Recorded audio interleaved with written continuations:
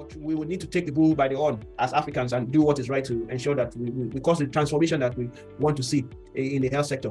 So I think that's very important, that we don't work in silos. We invest in our health system, we conduct more research, we work more collaboratively. And if we do that, our various countries, our continents, will be better off. This is Immuno Africa, a podcast dedicated to spotlighting African immunology research. Here, we amplify the stories of Africans researching the immune system to tackle the continent's growing burden of infectious and non-communicable diseases. I am Ralph Okete, a biochemist and science communicator in Nigeria keenly interested in research on immune system. On Immuno Africa, I explore and communicate research through the eyes and lips of Africans who do them. Whether you are a seasoned immunologist, a burgeoning researcher, or even an untrained person, I hope the time you spend here rewards you remarkably. Enjoy. To commemorate this year's Day of Immunology, I spoke with a renowned scientist and leader in infectious diseases from Nigeria. Professor Dimye Ogoina is a professor of medicine and head of the infectious diseases unit at the Niger Delta University Teaching Hospital in Bayelsa, Nigeria.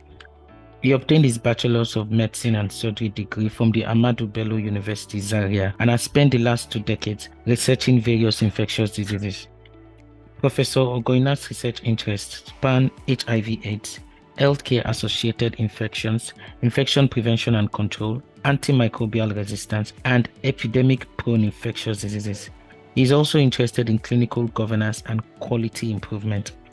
He has held several leadership and administrative positions, including serving as the case management lead during the monkeypox and COVID-19 outbreaks in Bayelsa, and as the chair, subject matter expert, Community of Practice of COVID-19 Case Managers, Federal Ministry of Health, Nigeria. Professor Ogoina has been a recipient of numerous awards and recognitions right from his days in medical school. More recently, he was listed on Nature's Top 10 Scientists in 2022 and Time 100 2023 list of the world's most influential people. By the way, I stumbled upon Time's list on Google and noticed you were among the persons recognized on that list. Congrats on that recognition. Yeah, thank you very much, Welt. I think I'm also very pleased and I feel very honored and privileged to have been recognized as one of the Times 100 influential person in the world in 2023. I think it's a great privilege. I feel very happy and pleased about it. In this episode, we explore the International Day of Immunology theme. Immunology talks to public health with a focus on Africa and touch on various fascinating issues from the evolution of Mpox to the recognition and incorporation of the African context in immunology research. Professor Ogoina starts by telling us what the theme Immunology talks to public health means and why it matters now. Yeah, thank you very much, Welt. I think it's a very important theme for the year, talking about the links between immunology and public health and the crosstalk that occurs between these fields of medicine and science.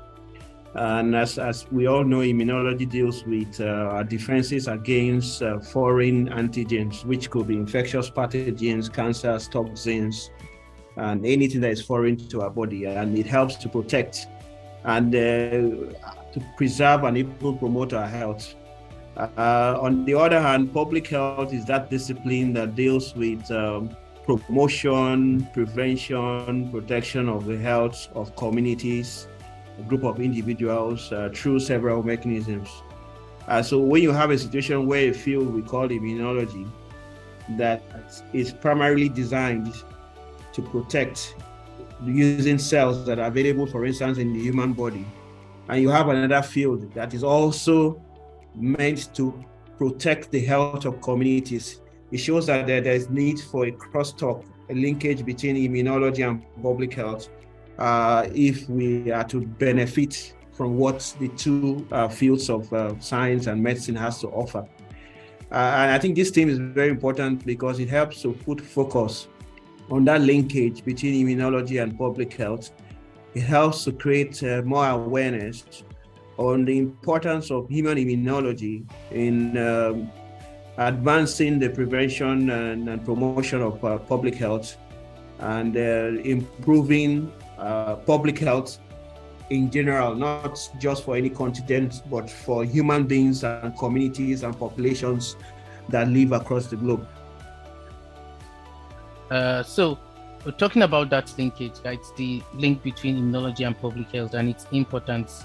I do know that several measures in public health are informed by, research that has been conducted by scientists in their labs. So maybe in understanding diseases or also in developing vaccines and drugs that could tackle these diseases. So I want to say in that context, last year there was this spread of monkeypox, and you were one of those scientists who was at the forefront of trying to understand what was happening, and you had warned scientists earlier on about that kind of scenario, that this virus is probably been underestimated, and we had to give attention to it. So building on that crosstalk you've talked about between immunology and public health. So from my own experience studying monkeypox, now Mpox, of course,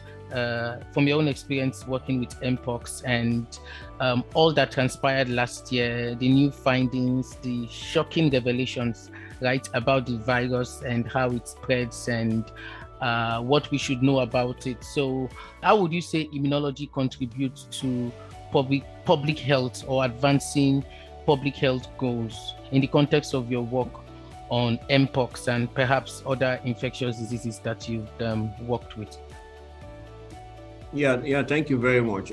I think the crosstalk or interaction that occurs between immunology and public health is very diverse and cuts across several disciplines in medicine. And you have just cited an example of monkeypox. But if you look at medicine as a whole, or disease prevention or public health as a whole, you observe that the whole continuum of how a disease is treated or prevented or caused is related to immunology. And I would say, for instance, the probability of developing an infection following exposure is determined by the immune system. The immune system determines the eventual symptoms that an individual will develop following exposure to a pathogen, a toxin, a carcinogen, or what have you. The immune system has been explored to determine how we make diagnosis of so many both infectious and non-infectious disease, because the immune system is related to antigens. And if we're able to detect certain antigens or antibodies that relates to either an agent, it could be an infectious or non-infectious agent, the immune system, we're leveraging on our knowledge of the immune system to make diagnosis.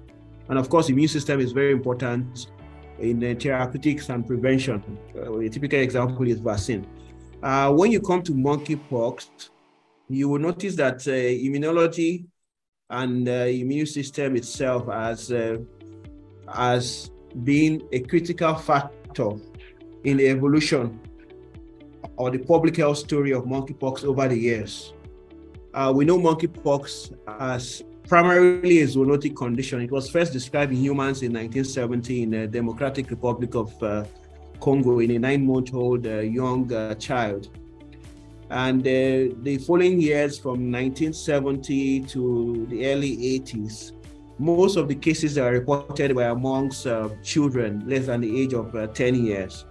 And most of the people that developed monkeypox were exposed to animals. Majority were exposed to animals. So it was a primary zoonotic infection.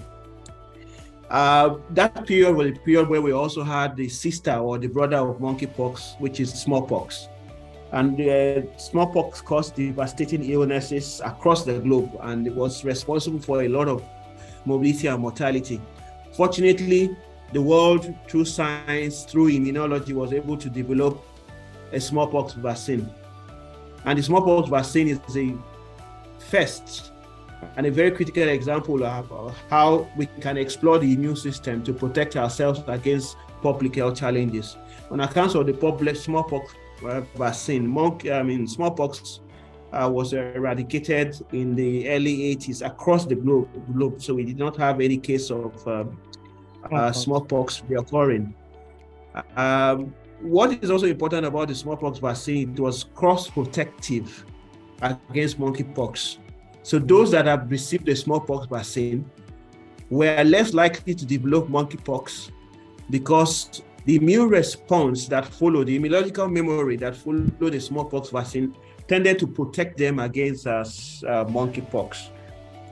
And so we had a situation where younger children who had not even had the opportunity of receiving a smallpox vaccine were more at risk.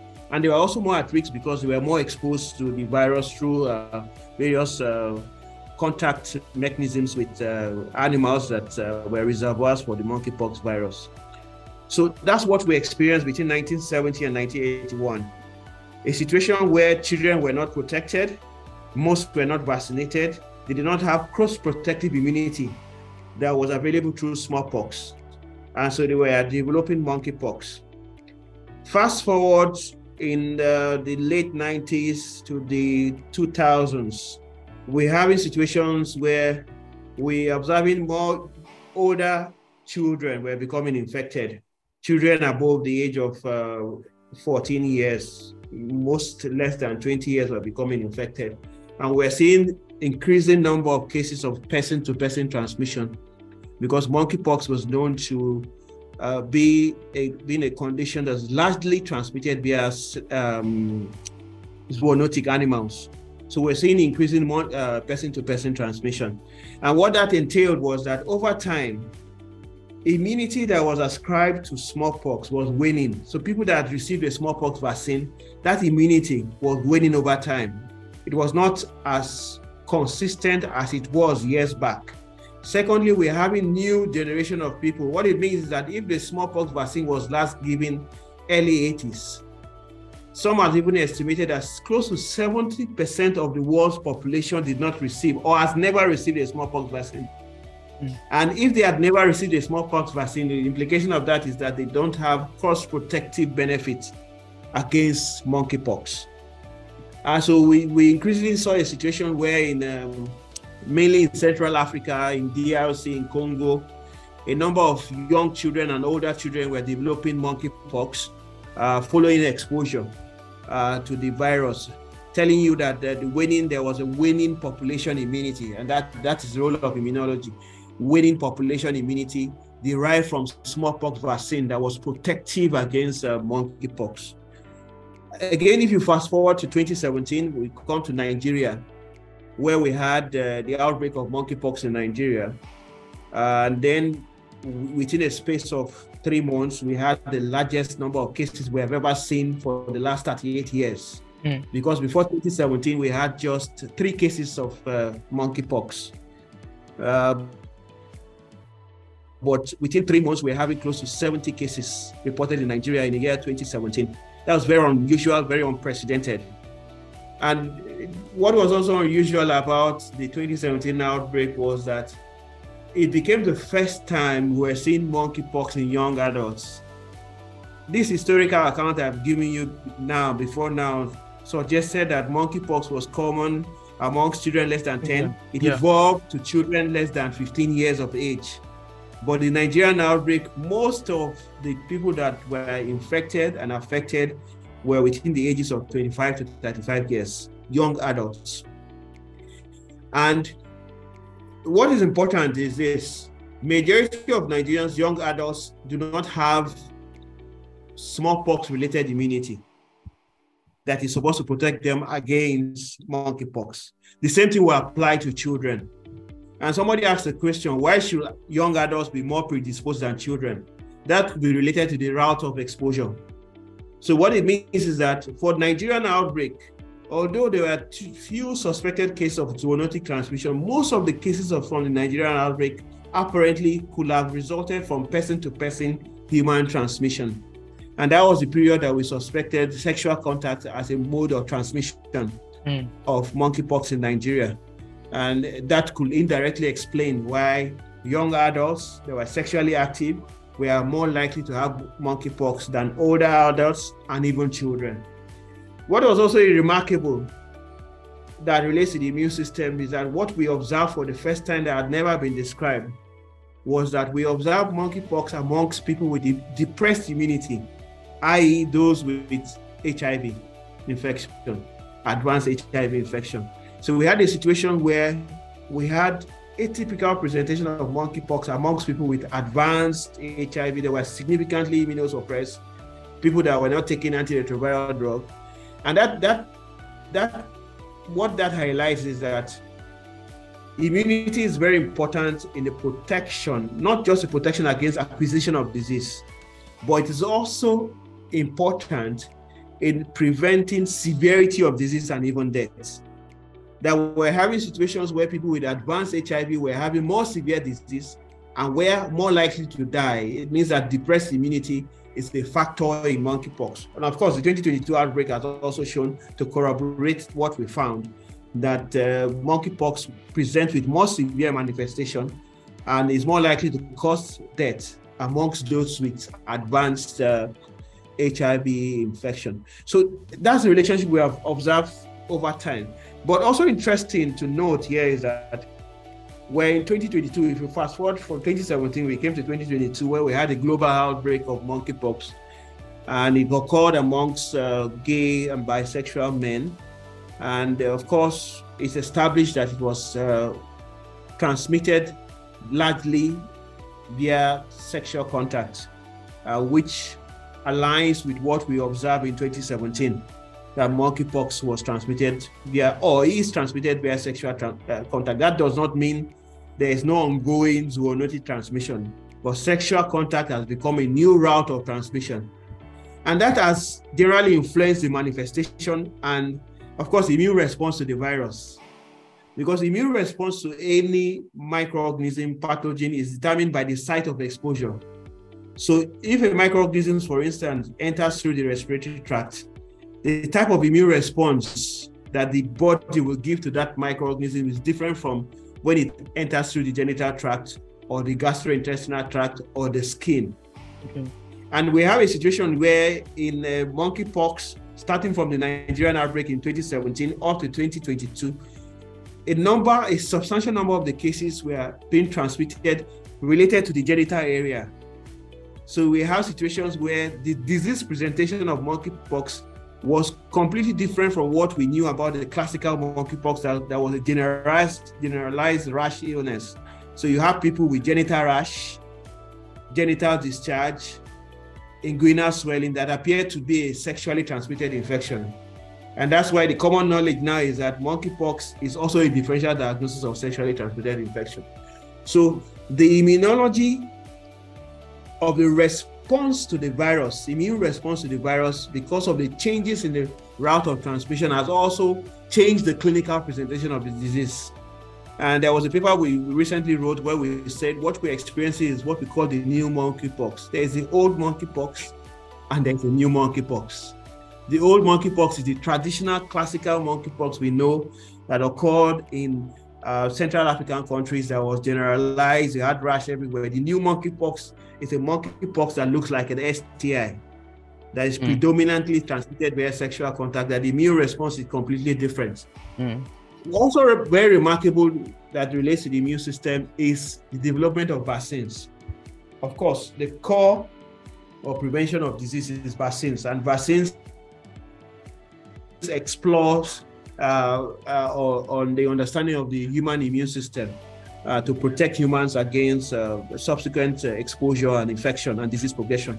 So we're having situations now where smallpox vaccines that had been developed in the global north just for protection against counterterrorism related to smallpox leakage from labs, they have been redeployed for monkeypox prevention. So we have situations where in the global north, in the US, in UK, in Canada, and many other countries, they were able to, on compassionate grounds, deploy smallpox vaccines for monkeypox prevention.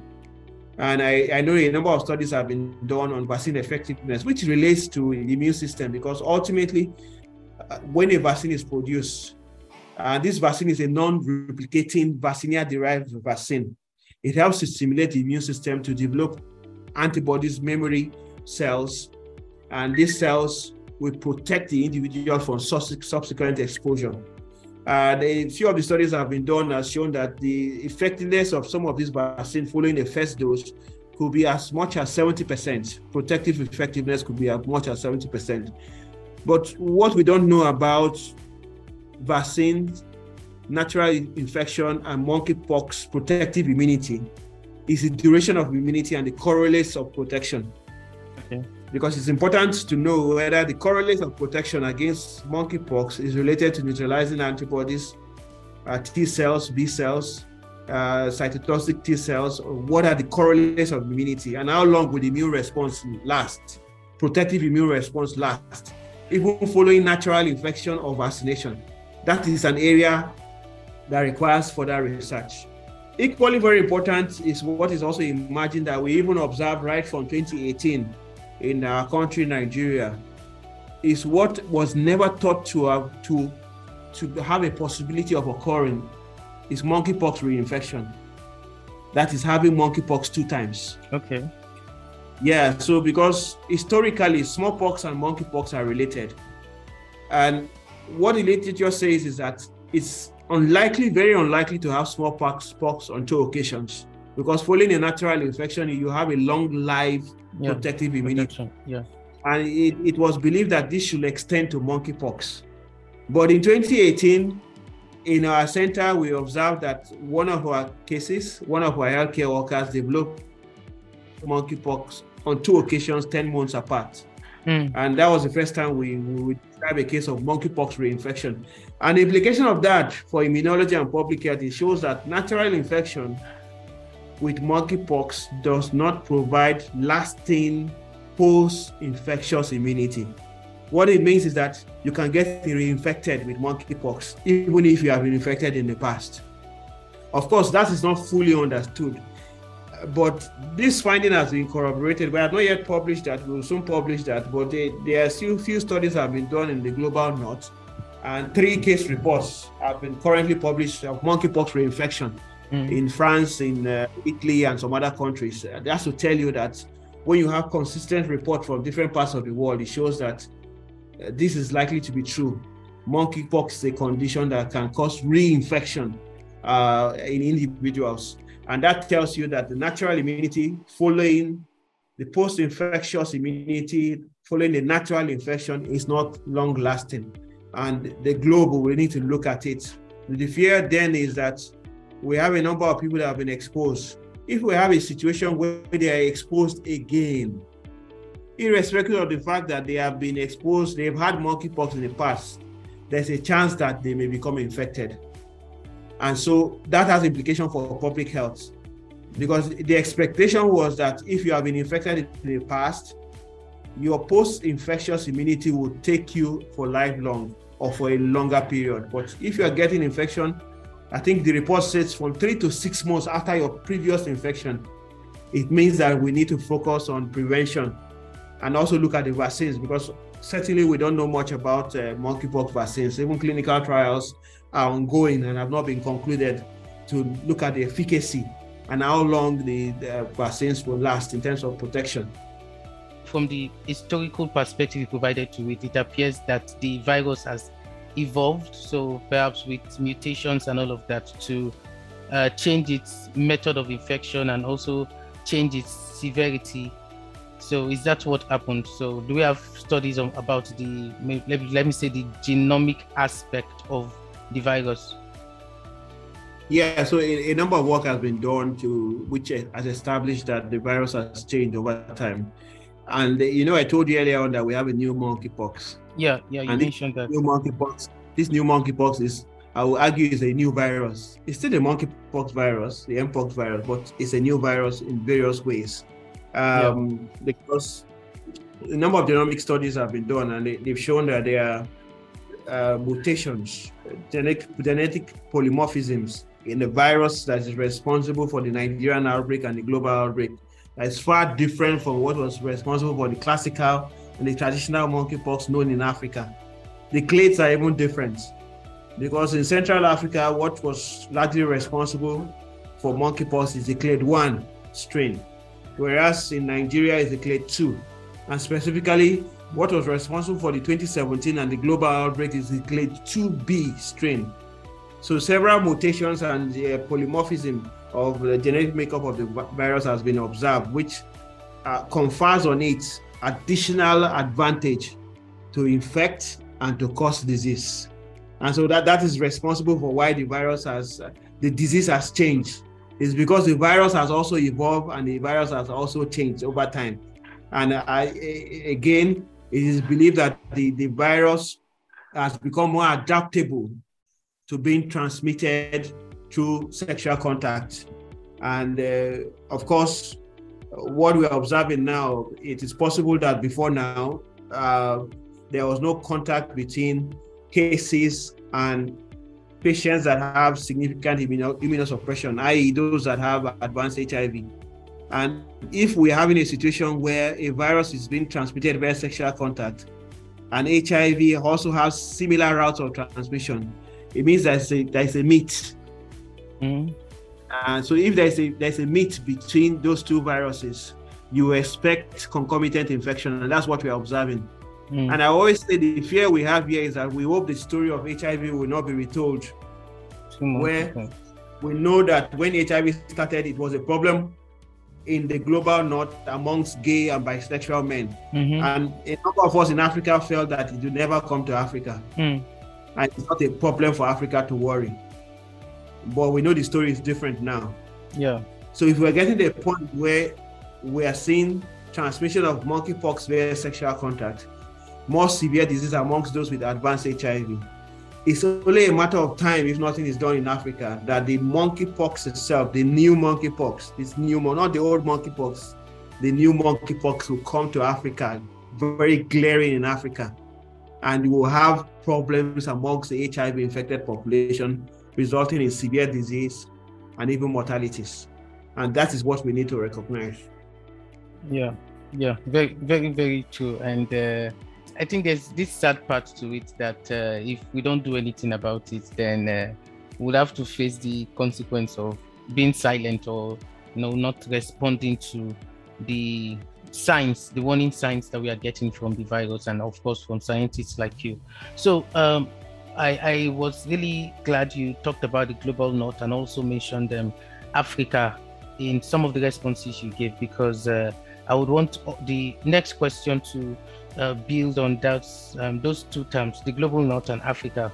Away from monkeypox, we are, I wouldn't say it's similar, but we are having also strange spread of other viruses, right? Like I think Marburg virus, similar to I think Ebola or Lassa. I think similar to Ebola, has been witnessed in at least 2 African countries this year for the first time. I think Tanzania and Equatorial Guinea, and then I think Nigeria is currently having another cycle of outbreak of the Lassa fever. So we know Lassa fever kind of comes and goes in Nigeria. Sometimes the cases are high, sometimes it's got under control. And considering the fact that we don't yet have vaccines for all of these diseases, because I like to think that if smallpox was not curtailed at that time in the 80s when it probably would have evolved into something worse. So if we don't have vaccines to nip these problems at the bud right now, there are possibilities that these viruses will keep evolving, and things could just get out of hand, like we are seeing with monkeypox now. So what to you are like the pressing issues for Africa now? What are the things now? So let's bring the conversation down to our continent.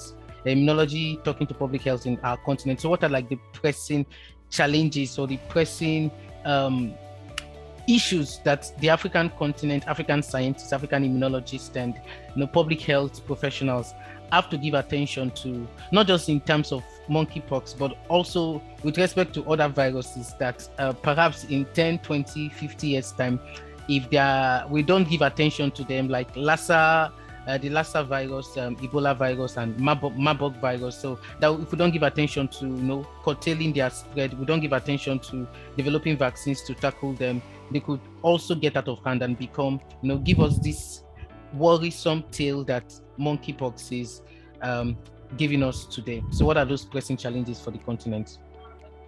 Yeah, and of course, I think that you'd prefer solutions when you've mentioned the challenges. Thank you. Okay, that's fine. That's fine. So I think there are a number of challenges and that we need to look at and tackle collectively as Africans and as stakeholders in Africa, as stakeholders in public health, because the world is a global village, especially as it relates to infectious pathogens. If we have situations where we're operating in silos, national silos, state silos, regional silos, infectious pathogens don't work that way. They look for a new niche and they move around. And so we need to understand how infectious pathogens and how disease itself evolves so that we can collectively work together to tackle it. I think one fundamental thing that we need to do in Africa, for instance, is understand where we are. That's very important. You can't solve a problem if you don't understand the problem. And we need to invest in understanding, because sometimes the way the problem is painted from the eye and the perspective of the global north. And what they have painted, what they have discovered, what they have observed may not be the same as what is operational in the African context. And if we don't invest in understanding our context, we cannot have solutions, custom-made solutions for Africa. That's very critical. And with regard to disease conditions, and what I would say, understand, you can say in the infection chain or the disease chain. It's not enough to say there's a disease, there's an outbreak, there's a public health threat in Africa, then you deploy vaccines to tackle that public health threat when you don't understand what are the drivers, what are the root drivers of that disease, how is it transmitted, what are the host susceptibility factors, what are the risk factors, what's the progression and natural history of the disease as it relates to Africa. So investing in understanding a disease and the processes that lead to a disease is very, very, very, very critical. And that investment is not just money, it's also about research. And that's where we all stakeholders, our researchers and scientists come into play. Because sometimes decisions are taken, policies are made, guidelines are made based on researches that have been done outside Africa. And that is not because we're not doing good research in Africa. We have a lot of constraints in Africa, resource constraints and so many other constraints. But in most cases, we're working in silos. We're not putting our efforts together, to bring our efforts together to see that we put forward good research. And we need to get to the point where we don't work in silos. And we need to understand what is different about Africa in terms of, if, for instance, we're talking about an infectious pathogen, what is different about the reservoir of that infection? What is different about the virus or the bacteria or the parasite? What's different about the strain? What's different about it in various aspects, the serotypes, the phenotypes? What's different about it? What's different about the route and modes of transmission as it relates to Africa? What's different about the host susceptibility factors? Is it a condition that affects children more, adults more, pregnant women more? We need to understand that complete chain. How do Africans respond to that disease? How do Africans present? What's the natural history of that disease in Africa? So I think that's a critical step that we need to have, the context, putting the context to our problem, understanding the root drivers of our problem. So that's the first thing we need to do in Africa. The next thing we need to do is to invest in solutions, in sustainable solutions, like health transforming solutions. For instance, vaccine development is still a challenge in Africa. And that became very obvious when we had the COVID-19 pandemic, when we were highly dependent on the developed world to give us the vaccines, and we're waiting for them. And they had to sort out their own population before the vaccines came to us. And unfortunately, when the vaccines came to us, there was vaccine hesitancy. We had a lot of myths and misconceptions plaguing us as a continent, that were not even vaccine acceptance is still very, very high, low in Africa, because of so many issues related to myths and misconceptions. So it's an area that we need to invest. And vaccine research itself is not only related to vaccine production. But understanding the microorganisms themselves, the antigens associated with these microorganisms, having the capacity to produce these antigens in the laboratories for the purpose of vaccine development, having the wherewithal, the support infrastructure that is required. I know of a scientist that told me that he's having difficulty working in his lab because how can he afford diesel to run his generator when there is no light? And there are some samples that you need to store at -60, -80. Yeah. If you don't have light, how do you do that? So it becomes difficult to do certain things, even when you have the wherewithal. African scientists are very knowledgeable, very competent, but the environment might not be very conducive for them to do that. So vaccine production, vaccine research is very, very important, and it's something that we need to collectively invest in to see that we make progress. The other thing that is also important is that we should not just wait for handouts. As Africa, we have a tendency of waiting for handouts for everything. Our medical countermeasures, our therapeutics, we are always waiting for handouts. And perhaps we don't prioritize the health sector and the lives of our population as much as we prioritize other things. Yeah. And in most cases, we are reactive to our problems. So you see that at all levels, we always want to take some actions, even when those actions are not sustainable when we have a crisis situation. So you see that, in fact, you understand what happened during the COVID, where the government officials even came out to say that they didn't know there was such a decay in the health sector in Nigeria. It was the COVID-19 pandemic that made it very obvious that there was such a decay.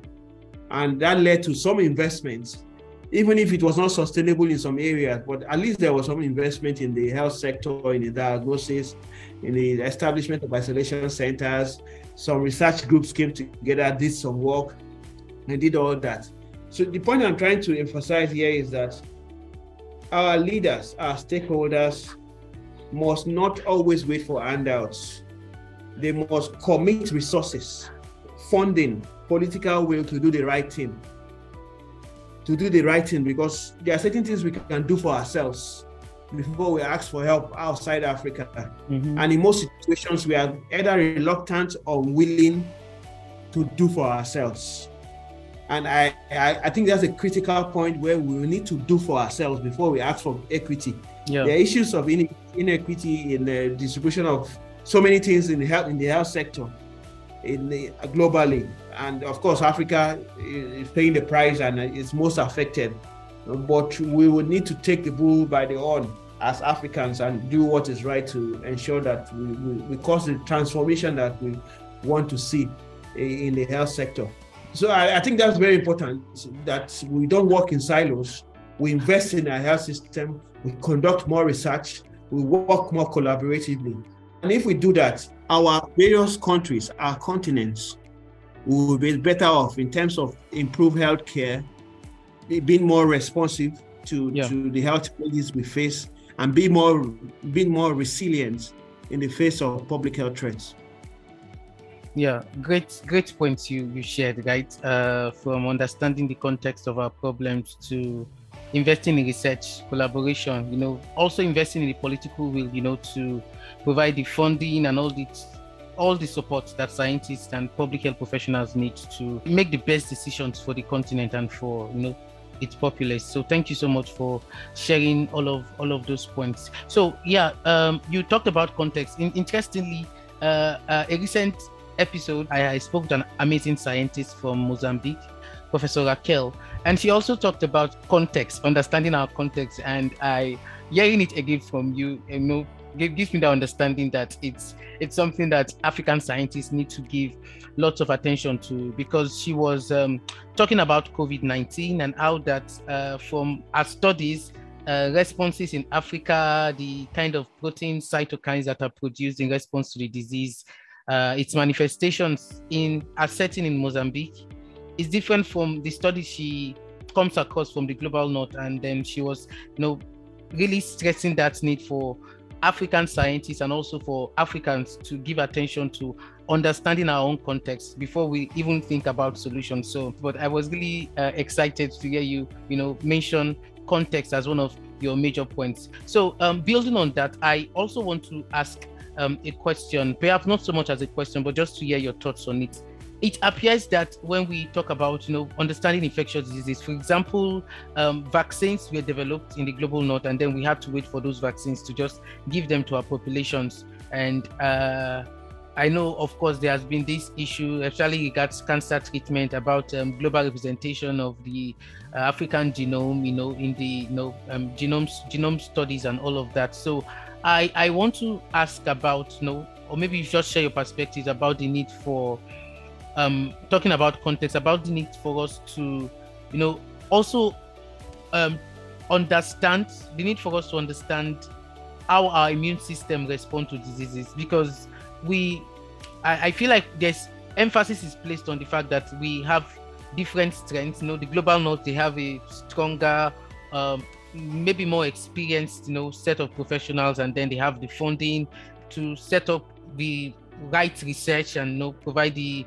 right public health workforce to tackle infectious diseases. But I feel like we don't say so much about differences in our immune system, how that the Africans, we might have certain differences in how we respond to diseases. Of course, you highlighted that, but I just want us to expand more on it, about the need for us to give attention to understanding even the immune responses in Africa. You were talking about correlates of immunity when we were on regards respect to monkeypox. So understanding some of those differences, some of the things that will be different in our populace, different from what the global north would have, and why it's important, and while it is important for us to give attention to it, and how we can, strengthen public health responses in times of, outbreaks of various infectious diseases. Yeah. So I think it's very, very important that we understand how the differences, regional, geographical, racial, environment, differences in our immune response and the making of our immune system, or the shaping of our immune system, will affect our response to disease and public health threats. And this is very critical. And it's critical because if we don't do it, it's related to the context, but that context is also a deeper aspect of understanding how immunity plays a role in that crosstalk with public health in that context, and that we will need to not generalize, because there's a tendency to generalize from the findings of a group that is not reflective of the characteristics of the other group. That's what we need to avoid. And I think it's very important because, as I said earlier on, the immune system, in most cases, it determines the natural history of a disease. And we explore the immune system for disease prevention through vaccines, even therapeutics and the likes. We explore the immune system itself and the workings of the immune system to prevent, to protect, to treat, to cure disease conditions. And if we don't necessarily understand the geographical, racial, individual specific differences in the way we respond to pathogens, in this case microorganisms, then it becomes difficult for us to successfully implement public health strategies that have deployed immunological techniques for prevention of disease. And I also say this because sometimes, unfortunately, because of inequity and so many other challenges that we have, most groundbreaking discoveries do not start in Africa, they start in the global north. Anytime a vaccine is supposed to be deployed, in most cases, it is tested in the global north. In most cases, preliminary research is done in the global north. And in most cases, when these researches are done, they are done amongst a mixture of populations. Sometimes they have Black Americans, Asians, Caucasians, and the likes, a mixture. Most of these persons, some of them can, to all intents and purposes, for instance, could be Africans, they could be Nigerians. But the thing about the immune system is that your immune system is not only reflective of your place of birth. Your immune system is reflective of your place you are living. Mm-hmm. And that's why you see some Nigerians that have left Nigeria for a long time lose their malaria premonition, the protective antibodies they develop to malaria because of repeated exposure. They lose it over time. And when they go to Europe and America and they get exposed to malaria, they have a tendency of developing severe malaria because their immune system was once trained, but because they left the environment, the immune system is no longer being trained to protect them from severe malaria. And the same thing applies to many other things because microorganisms are all over the environment. And the type of microorganisms we have in Nigeria, for instance, may be different from the type of, and it not may, it's essentially different from the type of microorganisms, or should I say the type of antigens that we're exposed to in Europe and America. Okay. What it then means is that the way our immune system has been trained, because immune systems is trained by antigen, exposure to antigen. So the way our immune system has been trained is completely different from the way it has been trained elsewhere.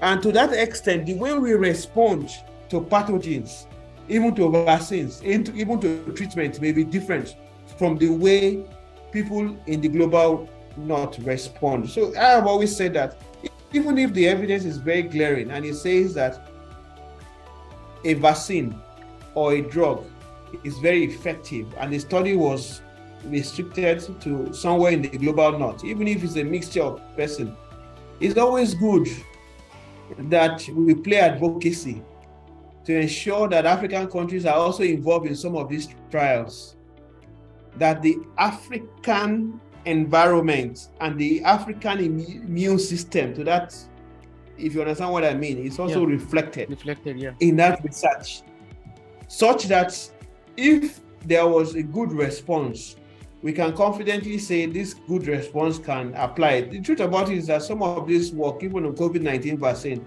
were not done in Africa. Yeah. Or African population were not involved in any way or the other. And we can't be sure, we can't be too sure. That's the truth. We can't be very conclusive that the benefit that were accruable from the global north will be same benefits that will be accruable to the African setting. Yeah, true. And so it is critical that when some of these works are ongoing, that we also advocate that some of these studies have to be replicated or done concurrently in the African setting. And so that we can understand how Africans respond. Because, for instance, you give a vaccine, and if you say COVID-19 vaccine, for instance, is protective, hypothetically, let's say it's protective for 2 years, and you have done this study among Caucasians who perhaps are well-nourished, they don't have concomitant parasitic and other infection. Yeah. You can never tell whether in the typical African setting, because of all these other variables, it can be shorter or even longer. And so to that extent, it's very, very important that this context we are talking about, when we're looking at all these studies, we look at differences in the host immune. Of course, there are a lot of studies out there that show that there are differences, racial differences, environmental differences. Some have argued that Africans are more likely to have less severe manifestation of COVID-19 because of concurrent infection that has sort of primed our immune system, and we have existing antibodies and that are sort of protective against severe disease. So there are a lot of arguments out there that we need to look for more evidence. But that just tells you that we don't have equality or sameness with respect to the immune system and in response to pathogens or to vaccines or therapeutics. And to that extent, when we are doing our trials, we are trying to make decisions based on evidence, must carry along the African countries and the African patients and the African communities. Yeah, thank you so much, Prof. So thank you so much for that rich, really robust response. So I was really excited going through your profile. I think I shouldn't be saying it's an impressive profile, but I'm not surprised. But you have a really, really impressive profile.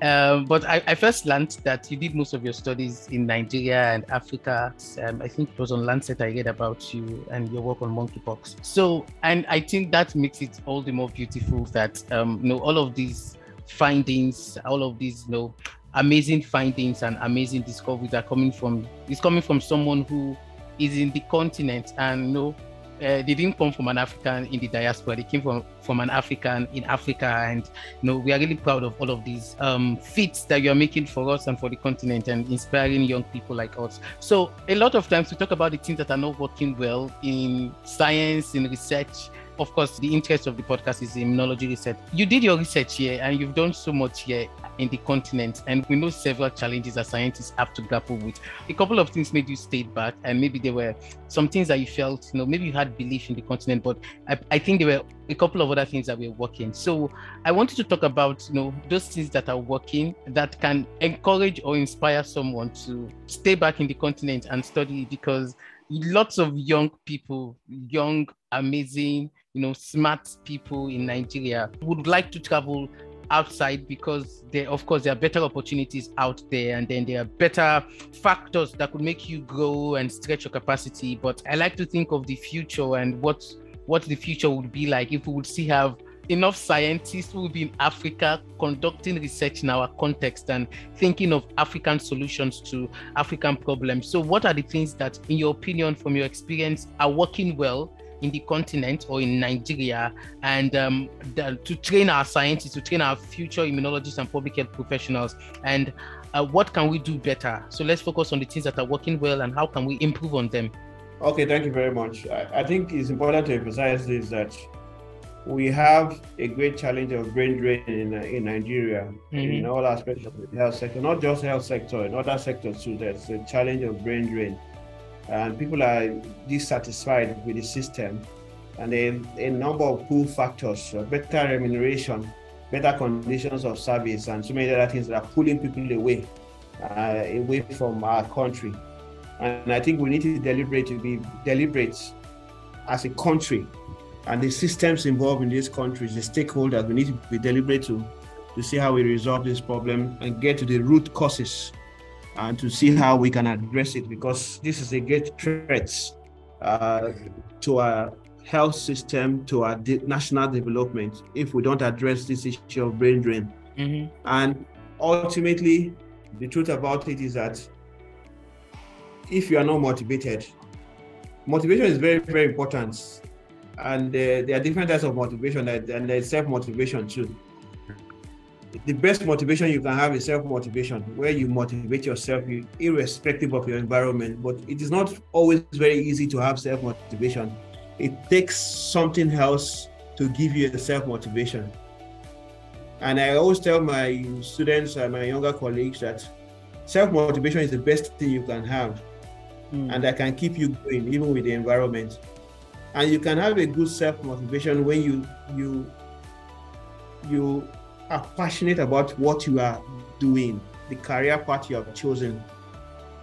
And you choose your career path not because of monetary benefits or being popular. You choose your career path because you are passionate about it, you like it, you have the skill, you love it. What you love and what you're passionate about, you can sacrifice, you can have self-motivation to do that.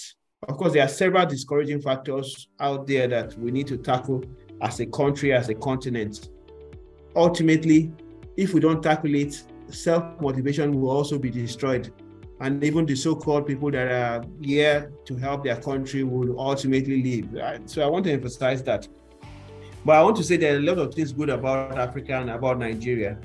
And that we would, of course, we have a lot of very intelligent, very competent people. And that's why, if I speak of Nigeria, if we go out of the country, we do very, very well, or do excellently well. We're one of the best in any sphere of life when we go out of the country. That tells you that we have what it takes to work very hard. I had the opportunity of working in Nigeria. I've not had the opportunity of working outside Nigeria, and I'm very fortunate and privileged to be recognized while working in Nigeria in a very small, semi-urban, small hospital, a small city, small, everything very small. And that tells you that it's not necessarily about size. You may be recognized for the work you do, not necessarily a very big hospital or a big university or a big place. It's just about being attention to detail and the passion to do what is right. And curiosity is very important. I'm a very curious-minded person. And every researcher requires curiosity. If you don't have sufficient curiosity, it becomes difficult for you to break new grounds, to uncover things. Curiosity is a driving force, and I'm a very curious person. And I think what we neglect in Africa is that Africa is an untapped zone. We are all running out of Africa, of course, because of better welfare, better remuneration, better working environment. But there are so many things in Africa that are yet to be discovered. And you'll be surprised that if you speak to colleagues out there, they are interested in doing research in Africa because they want to discover something new. And they know that there are so many things in Africa that are yet to be discovered. So many things yet to be. That's the truth. We are ignorant of so many things. When I say ignorant, what I mean is that not intellectual ignorant. We don't know. There are so many, in fact, you'll be surprised, there are so many disease conditions we are yet to discover in Africa. And if I give you an historical account of some of those disease conditions that were even discovered, they were discovered because, like Lassa fever. Lassa fever has been with us for a long time. It was when the white man had died from an illness that we attributed to witchcraft. It was when that happened that samples were taken outside the country and they discovered Lassa virus. When Marburg, for instance, it was when we had cases in Germany or so. That's why it's called Marburg fever. That somebody did an investigation and found out that this was responsible for this. So there are a lot of things that are yet to be discovered in Africa. Unfortunately, the environment is not very friendly. And not everybody is self-motivated. That's the truth. Not everybody is self-motivated. People are looking to the environment, looking to the system to motivate them. And if you don't have self-motivation, you will leave the way you will be motivated. So I always tell my younger ones, my students, is that life is not necessarily about money. It's not necessarily about fame. It's about your personal satisfaction. What makes you happy? What really makes you happy? And that is what you need to define as a person. What really makes you happy? I'm very passionate about research. I'm very passionate about clinical medicine. And I have a very curious mind. And so when I see everything, I teach my students what they call the concept of why. And the concept of why says that you must ask why for everything. If somebody is blind, why? Somebody has malaria, why? You know, I say as doctors, I tell my resident doctors, we have a tendency to be very mechanical. So somebody has malaria, you give them anti-malaria. I say, Madam or guy, you are fine, go home. You don't ask why. Why should the man even have malaria? Why? Say mosquito bite. Why should they have mosquito bite?